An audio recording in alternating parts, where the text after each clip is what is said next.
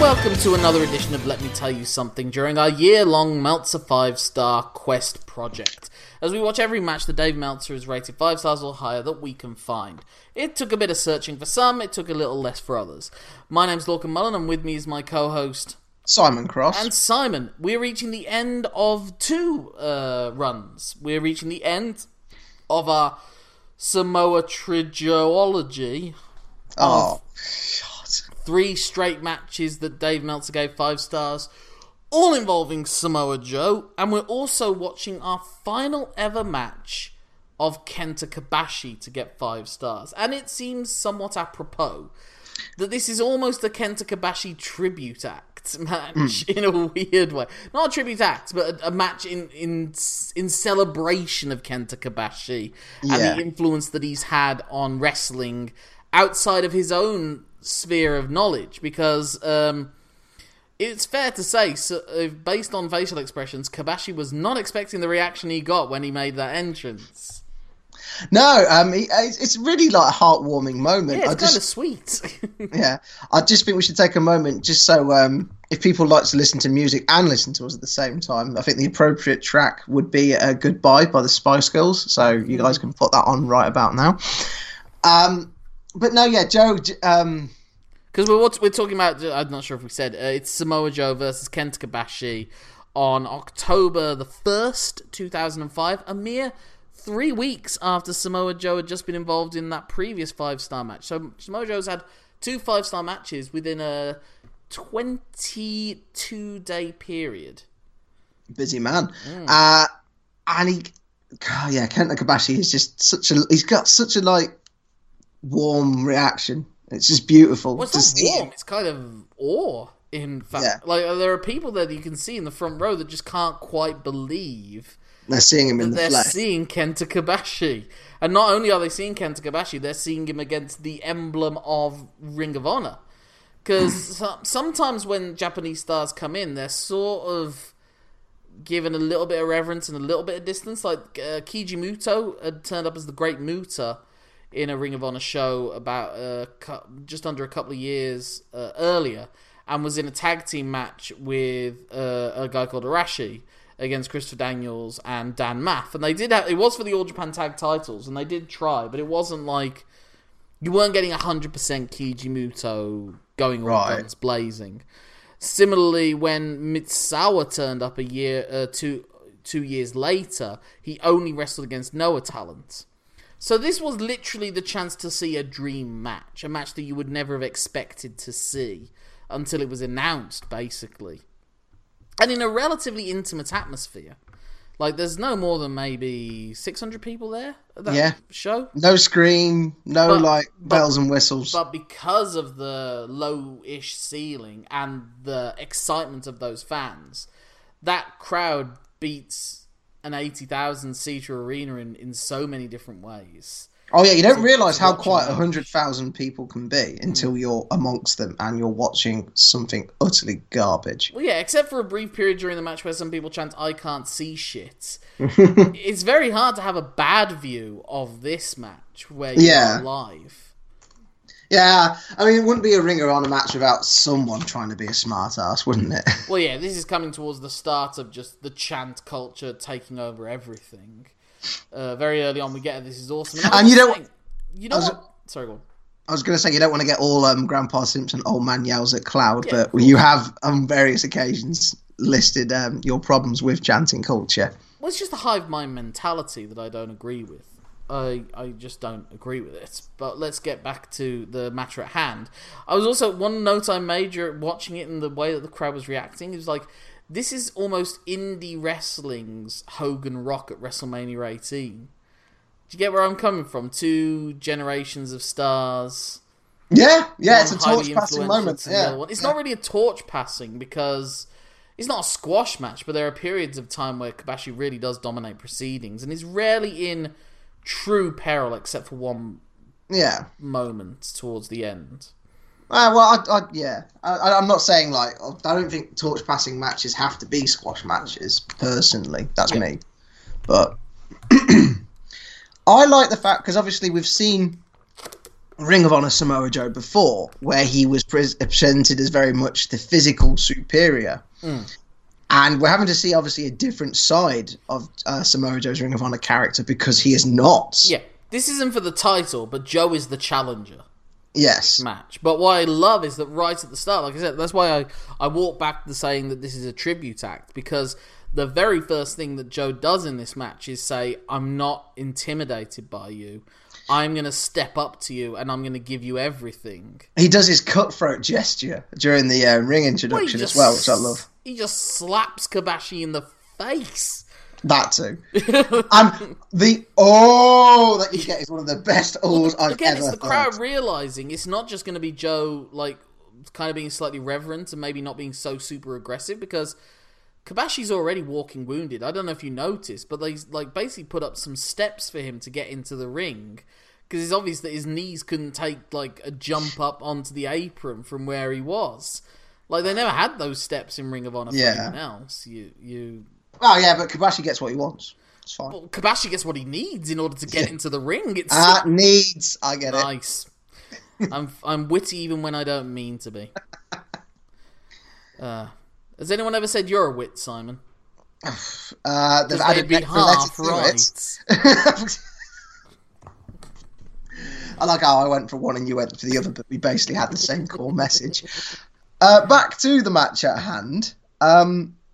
It's very strengthy at the start. Yeah. Well, they're doing the knuckle lock. They're sizing each other up. Yeah. But and Joe immediately is the aggressor. Like I said, does a suplex. He does a suplex from the knuckle lock. Shoulder blocks Kobashi to the outside. Hits a baseball slide and a tope, immediately. And then he applies a couple of All Japan submission holds to him. He puts him in a Misawa's sort of chicken wing variant. Yes. And then he puts him in Kawada's stretch plum. And very soon after, he hits the Kawada kicks to Kobashi.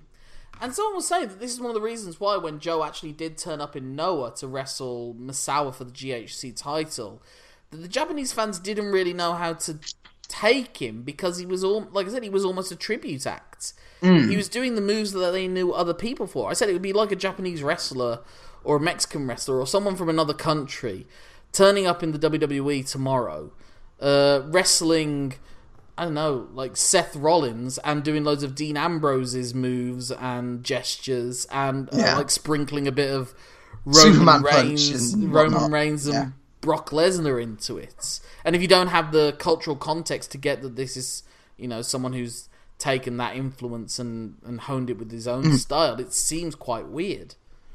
It's weird when you just think about it from a different perspective and you realise, maybe this doesn't work to everyone's, Well, maybe people back then didn't realise that the influence that Japan was having on the Western world, because obviously Japan is very culturally isolationist anyway, and I know the internet was growing, and forums were starting to explode in the mid-noughties, but still. But it's that difference between inspiration and imitation, isn't it? Maybe Joe shouldn't be doing the stretch plum and the Kawada kicks. Maybe he should be trying to find his own unique submission holds and kicking combinations. There was especially a time, if you're doing it to the person that knows how those are taken.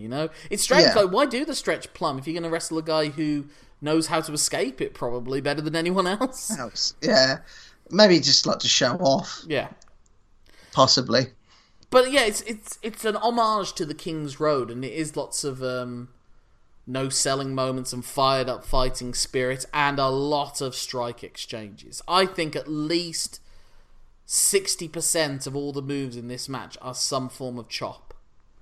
I mean, there's one bit where they lay into each other for ages, and this was the jump the shark sort of thing we were talking about, where maybe they just do these exchanges for slightly too long. Did you get that impression? not quite. I think they got the balance just right. And it was that sense of Joe wanted to meet Kobashi on Kobashi's terms. And he wanted to prove that he was an equal to him. Which goes back to your Plum Stretch point. Maybe that's why he did that, to beat a Japanese wrestler using Japanese moves, to beat them at their own game.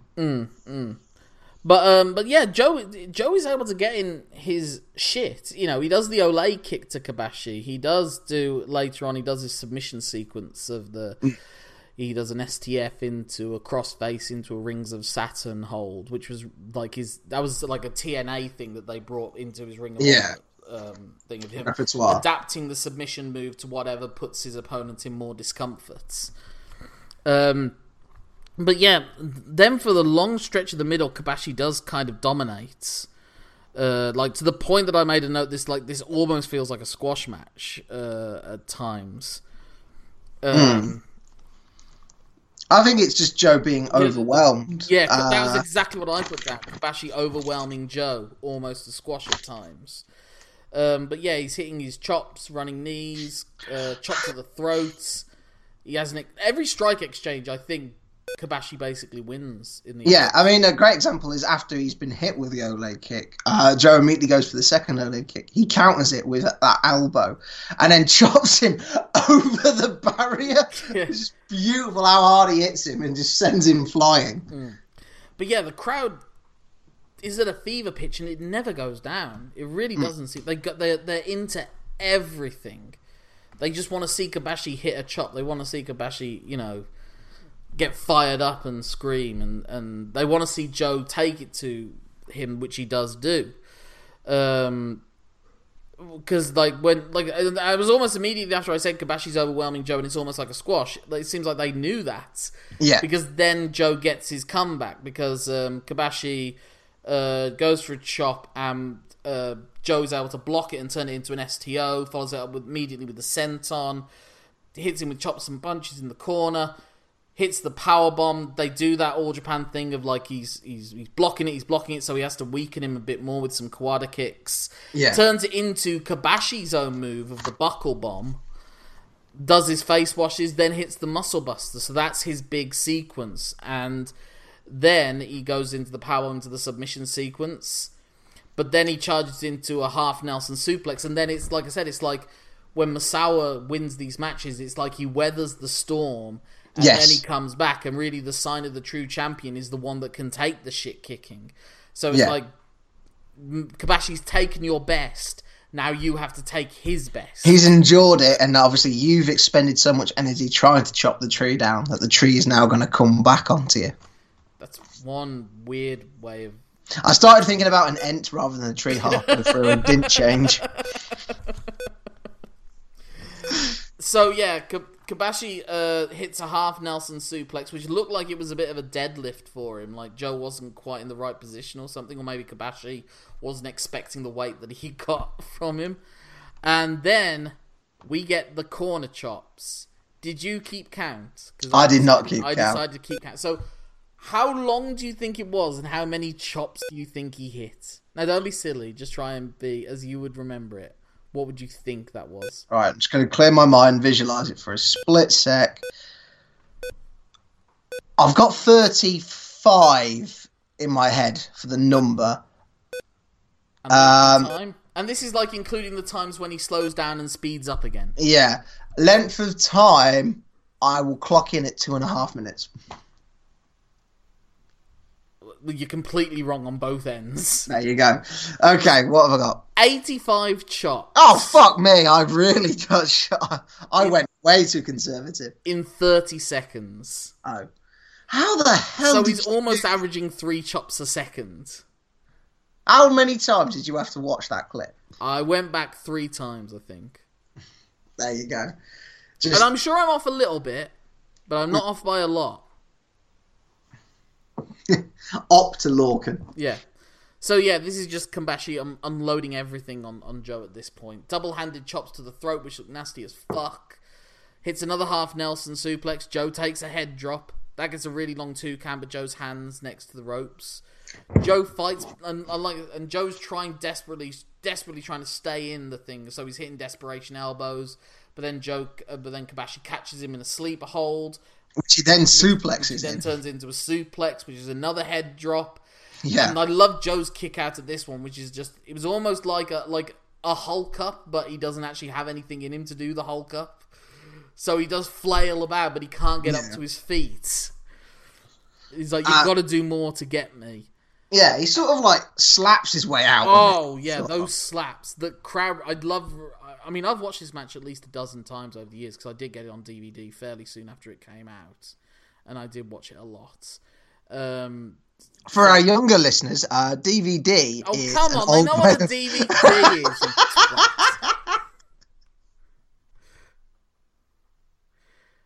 My 7-year-old cousin, my cousin's 7-year-old son walks around with a DVD of Rampage all the time because it's his favourite movie. I mean, of all the films to have as a favourite movie, I would not have expected Rampage, but there you go. Hang on, is Rampage the one with the Rock and the ape? Yes. 7-year-old. Yes, they are. It is a 12. They're not. The parents aren't delighted that he's somehow been able to get his hands on it, but they can't stop it now. There's a moment with a hand gesture, because the character of the ape, who's not actually called Rampage, I don't think. Very quickly, spoiler alerts if for some reason you haven't watched that. The ape has learnt sign language, put it this way, and he makes a universal sign language for a particular act that,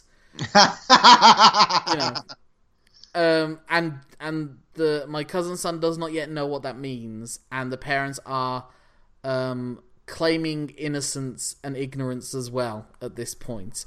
But I do look forward to... Well, I'll never see it, but in my head I imagine 12-year-old, 13-year-old, however old him, finally realising what that means.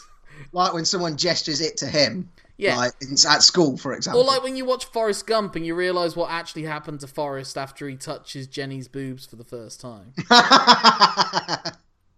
Bless him. So yeah, head drops to long, and then Joe hits those desperation slaps, and I just love those slaps because they're so nasty. Kobashi's just standing there and taking them, and just kind of, and the crowd just can't believe the sound of those slaps. I love the sound echoing across the arena, but it's clear that there's nothing much left, and so Joe goes for a lariat, and Kobashi does that cool chopping the arm to block the lariat. He's not ducking it; he's taking out your weapon.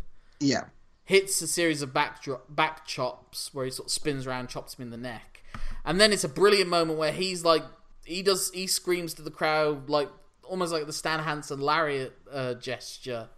And behind him, Joe is also screaming to try and will himself to stay up. Yeah. That's such a cool visual. But then Kobashi runs the ropes, hits his lariat, which is kind of like his number 3 finisher. And that gets the 3 count. Yeah. Well, his knees probably can't do too many burning hammers at this point. Well, yeah, I mean, like I said, they reserved the burning hammer. He only used it 8 times, and as much as they respect Joe and the they're never going to do that. Like, we're not bringing the burning hammer out for this. Yeah. There's no title on the line. It's in front of 500 very enthusiastic people, but still only 500 people. And this isn't on Japanese television. Yeah, and with his knees, could he really moonsault? Well, that's what's interesting when you look at it. Like I said, so much of Kobashi's arsenal at this point are just chops and strikes because you don't have to exert as much physical movement. You don't have to move. You don't have to push yourself too far to keep chopping someone.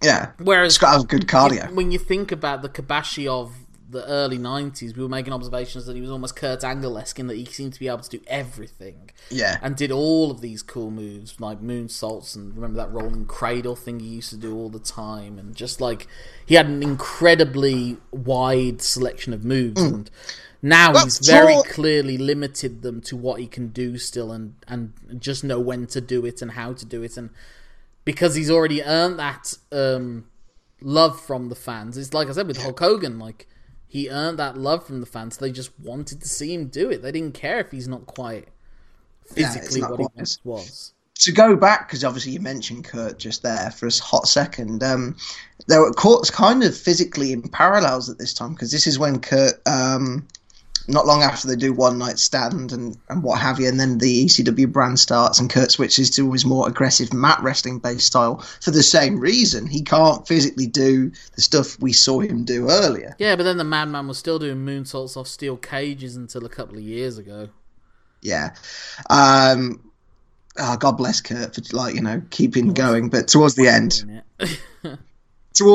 it was just tragic. Like seeing him run the ropes, in his matches before he left. Oh, that was horrible. Let's get back to the match though. Let's get back to Kobashi. Because like you said, he's lost so much of what we saw when he started, but all that stuff that he put himself through for the fans that's what's earned him this kind of reaction. And the streamers and everything that he just never expected. And I think that probably pushed him to go further than he originally intended at the start of the match. Well, I mean, have you heard the story of what Kobashi wanted to do in the match when they were throwing ideas at each other? No, I've not. He thought that he was going to be seen as the evil foreign Japanese heel. And so he was pitching all of these sneaky Japanese heel moves to Joe.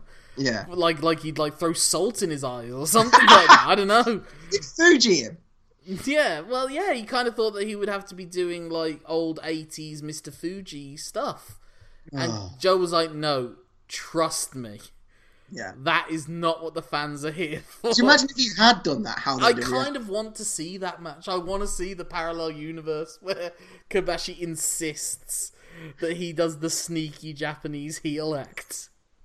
Oh, you get Green Mists Joe or something like that as well.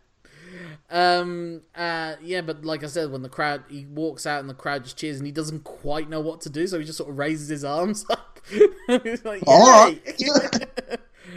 And then when he does when he's giving his introduction and the streamers all go flying into the ring again, just something like I said, when that happened to Liger as well, he was kind of like, wait, what? You guys don't do this? It's a lovely gesture, though. The streamers. It is awesome, and the crowd just go so crazy for him. I mean, you can tell he appreciates it. And did you watch the aftermath where they shake hands and he helps Joe back to his feet? And there's Jay Lethal there as Joe's corner man at the time. And there's a great moment where Joe is still on the ground and Kobashi's got up and Jay Lethal is over him, and you just see Kobashi walk towards him, and there's a microsecond of concern on Lethal's face of, oh my God, please don't kill me. Yeah. But yeah, they shake hands and he leaves, and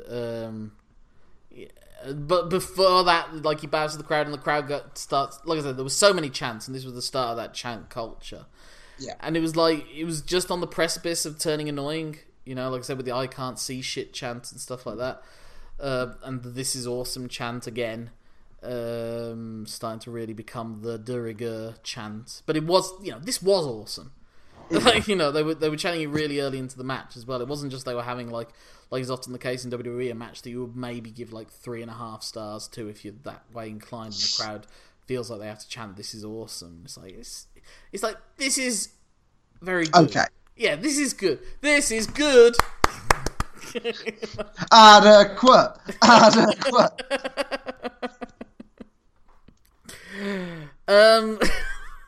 I've now want someone to do an adequate chant now at a wrestling match. My worst moment with stupid chants was the NXT takeover I saw live, where it was Shinsuke Nakamura versus Sami Zayn. And some people were starting a USA chant. I'm like, he's Canadian, you dope! Well, in fairness, at least they were kind of trying to do that for one guy. But yeah, dumb. Yeah. And also, it's obviously not the atmosphere of the crowd at that point. I mean, I guess that Shinsuke Nakamura match was like the NXT version of this, really, wasn't it? Mm. The home star against the Japanese star that was, though people couldn't quite believe that they were getting to see it. I'm so blessed I got to see that live. But anyway, back to this match. But like I said, at the end the fans chant "Arigato," and it's both great and lame, slightly at racist the same time. yeah. As long as they didn't, it's you only know this from the Mr. Roboto song. Yeah, that's the only way. Know "Arigato." Yeah. I had exactly the same thought there. So it was like both. I think Kabashi's going to appreciate it, but like the first time they do it, it's like, oh, well, he seems all right with it. We're fine. Yeah. But and he bows to all the people, and then he leaves. And like the next night, he had a tag team match with Homicide against Samoa Joe and Loki, and that's a very good match to seek out if you can. Not of this caliber, but is that also on the DVD you got? No, it was the next show, but I did get that on DVD as well. Oh, okay. But I didn't watch that match nearly as much as I watched this match. Yeah. It's interesting that they went with the singles match first and then the tag match. Often you would do it the other way around, but I think... Yeah, I guess if you're that concerned, because obviously going back to the bit where the steps about his knees, you get the good stuff in. And that was what they did when Liger came in the year before as well. They did it was Liger... who did? Oh, yeah, it was Liger versus Danielson in a singles match, and then the next night it was Liger and Samoa Joe against Danielson and Loki. So again, it was kind of using the same format that they'd used at that time that had worked so well for them the year before. So it's a weird thing. Like I said, if you watch this match in a vacuum, like without the volume, it's like I said, and this is why I kind of compare it to Hogan Rock. Like if you looked at Hogan Rock without the crowd, like on mute, you wouldn't necessarily love it as much as you do with the crowd. So if this is a 5-star match, I think it's the crowd that pushes it to the 5-star match. Because like I said, it's almost like a tribute match, but not quite. Joe, I think through Joe's aggression, he still makes it feel like a match rather than an exhibition. Yeah. But at times it comes close to feeling like an exhibition. Do you know what I mean? But I'm going to be... not so up my own arse, and I am going to give this 5 stars. It's almost like a 5-star tribute for the whole match, for the surrounding events, for the fact that the match existed, and also just as a 5 stars as a final tribute to the career of Kenta Kobashi, which is what this was. Yeah. This was basically a one big arigato. Which, thankfully, again, he was okay with. Yes. Although with all the... God knows what's in his knees and elbows at this point. Maybe he is partly Mr. Roboto. So he has to be. I don't have, obviously, your prior attachment to the match. This is the first time I've seen it compared to your easily double digits time of watching the match. And... it's becoming harder and harder the more and more I've watched. I've naturally started assimilating context into what I'm seeing. So for that, and for the fact I actually really enjoyed this match as well, it did tell the great story of Joe has something different to deal with. I am giving this 5 stars as well. Yeah, it feels like if this was a match that had taken place, like if the relationship had continued, and maybe if Kenta Kobashi had been physically able to still go, maybe this would have been like the start of a rivalry that could have ended with Joe getting that victory over Kobashi, 2 or 3 years later. But this is coming down, winding towards the end of Kabashi's career as well. You could have had Joe chasing over to Noah, keep trying to invite him back. That was the storyline. That there was a sense in 2007 that Joe was a little bit bitter about this match and hadn't let on, and did start calling out all of the Noah talent, and it was going to be Joe versus Noah as a storyline. But this was around the time that he was forced to leave to become a TNA exclusive wrestler. Okay. Well, you had to go where the money was. And I saw his second from last match in Liverpool with Nigel McGuinness when he was leaving. And like I remember he did like a whole promo, and like I said, I think at this point Kobashi wasn't able to wrestle really anymore anyway, and he wasn't known. I think the retirement ceremony happened in 2009, but he hadn't like wrestled for like a year or so before then. I don't know if that was the cancer at this point that had affected it.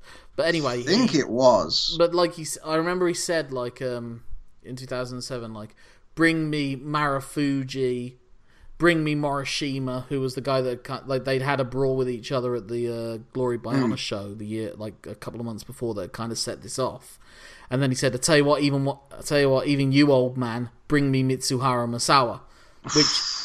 Then, like, he was gone from WWE, from Ring of Honor, so they weren't able to complete that story within Ring of Honor, but TNA did allow him one show in Noah to have that GHC title match with Masawa, which Masawa won. And like I said, which Joe didn't necessarily leave the greatest impression on the Japanese audience, but he only had one match with which to do it anyway, really. Yeah, it's tough, isn't it, in that scenario? Joe could have definitely had a career in Noah, I think. I think I would have enjoyed him there if they could, but like TNA was where the money was, and yeah. It's tough with Samoa Joe. Just looking at him as a whole. Well, yeah, I guess we can kind of summarize Joe and Kobashi. I mean, I don't think Joe's quite got another 5-star match in him anymore because it will be under WWE auspices, not in NXT. If he was in NXT, I think he would have probably had one. But I think I did love Joe. Like Meltzer did give like the four-way match he had with Roman Reigns, Brock Lesnar, and Braun Strowman. I think he gave that 4.5 stars. I think he might have given the Joe Lesnar match something around that as well. It's that every time they've wanted to pull the trigger on Joe, he just seems to lose. And well, I think they don't see Joe as that. I think they see him as the guy that helps. You know, he's like the level below. He's kind of in the similar role that Ishii is in New Japan. Like, he's a believable rival to anyone, and he can lose without it hurting them, and he can also beat them without it hurting them. Like, he can beat Roman Reigns, and it's not like it feels like it's an upset. Yeah. And I guess he did. Like I said, he's like Ishii or like Arn Anderson in WCW, you know? He's that level in WWE, and I think if I'm Joe, I'm more than happy with that role at this point in his career. When I'm sure for the longest time he thought his chance to have been in the WWE had come and gone. Yeah. Until the WWE started changing their hiring practices after the arrival of. Well, it was kind of thanks to CM Punk and Daniel Bryan, but also particularly like AJ Styles getting so over, and NXT allowing them to hire people that maybe Vince McMahon's not as big and interested in. But Triple H knows what they can get, and William Regal's influence as well. And speak of Regal, one thing Samoa Joe and William Regal did well, which is so rare, mainly because people have only tried to replay Austin McMahon for the last 20 years, but Regal as a face authority figure, his interactions with heel Samoa Joe were like beautiful. Regal!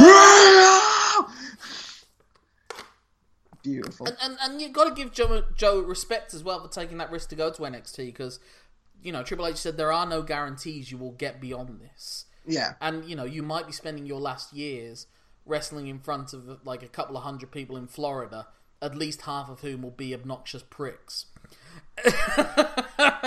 Yeah, but it's by that point you're getting those people. I think Full Sail has de-prickified itself quite a lot now. Yeah. Now that they kind of accept that the takeovers aren't, you know, just theirs. It's for the best. Yeah. You know. Be thankful for what you get. Yeah.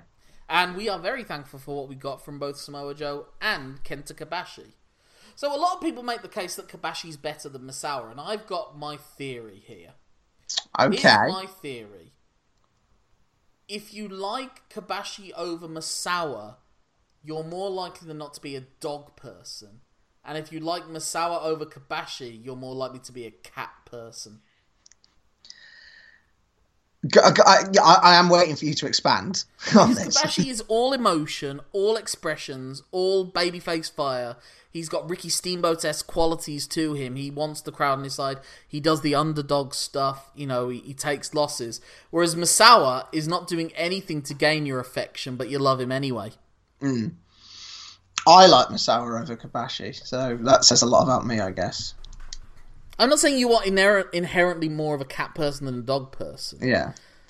Like, Depends what you want from each individual thing, I guess. Yeah, well, it's also, you know, we've only watched these matches. Like I said, it was at the time. I think it's also cool to like the slightly less mainstream choice, because, like, in the 90s, Kobashi was the up-and-comer and Misawa was the top guy, and Kobashi would lose, so therefore that would generate sympathy for him, whereas Misawa always won. So it was like, well, he doesn't need my support. I'm going to give my support to the guy that's going to get there eventually. Yeah, but that's how Brexit happened. That's not how Brexit happened. That's not how Brexit happened in the slightest. I don't know where you got that from. Oh, well, there was an element of people thinking, I don't need to bother to vote. Maybe my cat person analogy was stretching it, but my God, man. The only way I mean is because there were people that thought, well, Remain's going to win. I don't need to go out and vote for it. Yeah, okay. I think that's wishful thinking on Remainers' sides. But anyway. No, I know people who did exactly that. I think Kobashi had more like I said, he tried so hard, and you could see that effort. Like I said, the thing we were saying is like with Kawada and Kobashi, you saw the effort in everything, whereas Misawa makes everything look effortless, relatively. Yes, and that's. I think people appreciate the effort, and also because he's so much more built around facial expressions and firing up and everything, and that builds into the more westernized vision of wrestling.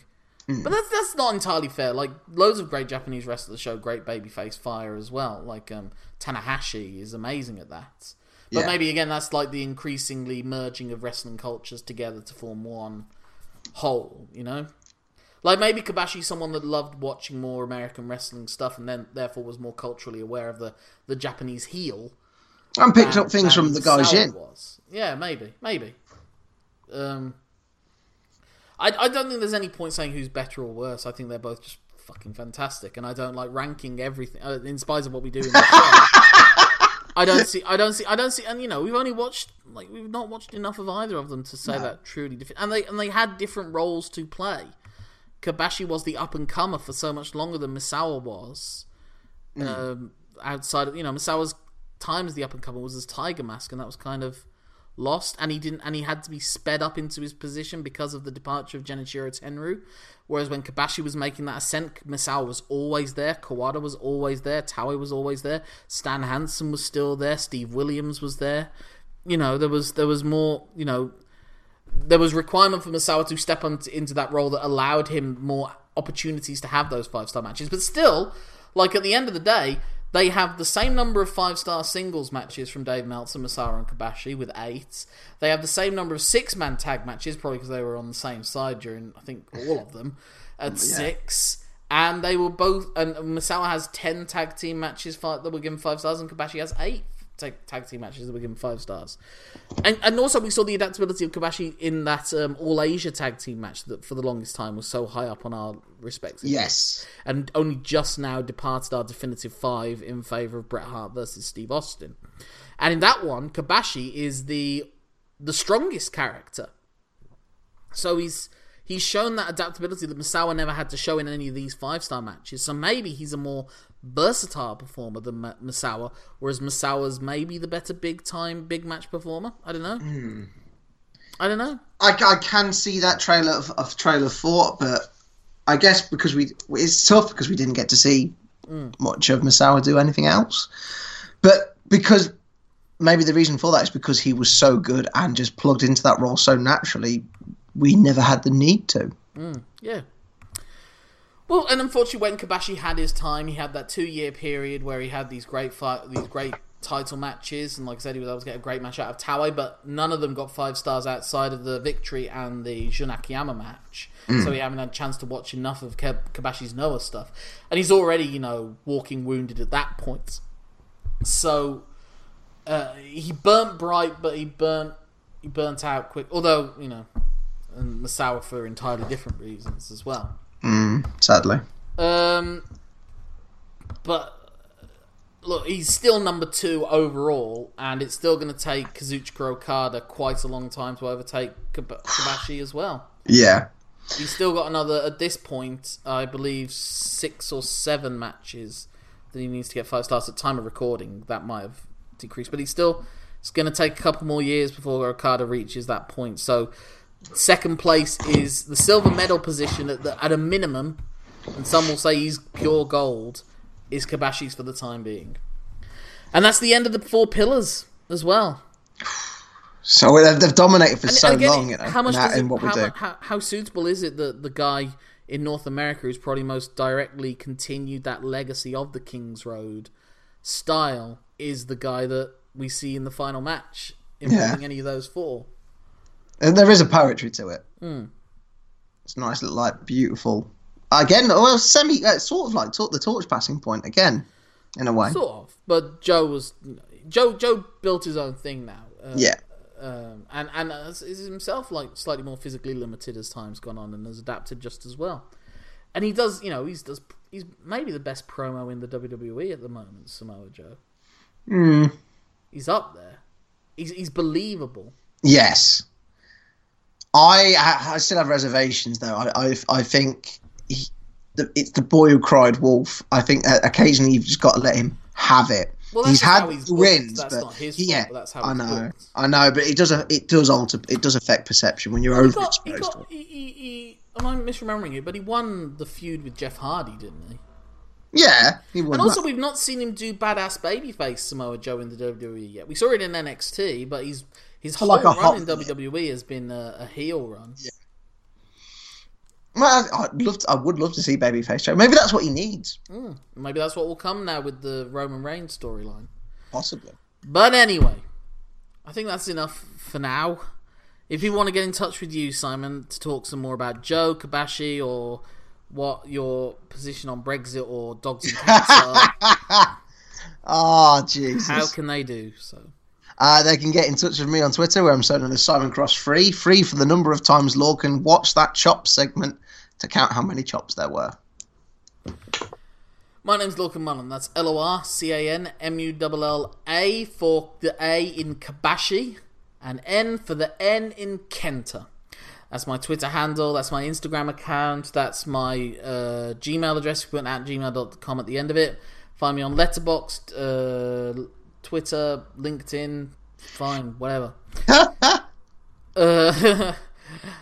LinkedIn. How can we make a website that's so obnoxious you end up not wanting to give up your current job? But anyway, until then, our next episode is the final episode of the Noughties, and it's a very different kind of environment, but it's another Japanese showcase in Ring of Honor. Simon, what is our next match going to be? Our next match is between two Dragon Gate teams in Ring of Honor, so I don't know if you count this as a Ring of Honor match or not. It's Ring of Honor as the hosts of a Dragon Gate match. I put it down as ROH. Yeah. As Seema, Masato Yoshino, and Naruki Doi. I feel like the man, a Wagaman who tries to pronounce everything rather than use the numbers. Takes on Dragon Kid, nailed that one, Genki Horiguchi, and Ryo Saito. I think it's Ryo Saito. Oh, come on! So goddamn close. But until then, my name's Lorcaine Mulan. My name's Simon Cross. Thank you for letting us tell you something. Thank you, Kenta Kobashi. And thank you, Samoa Joe. Have a 5-star time. Until the next time.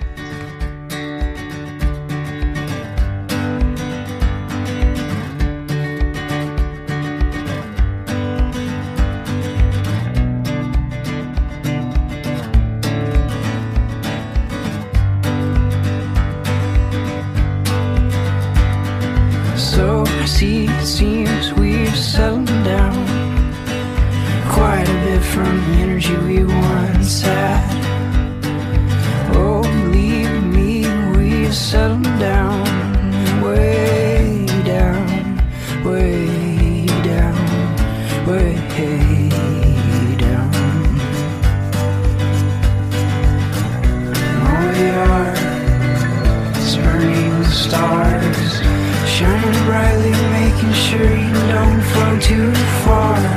We'll keep an eye on you.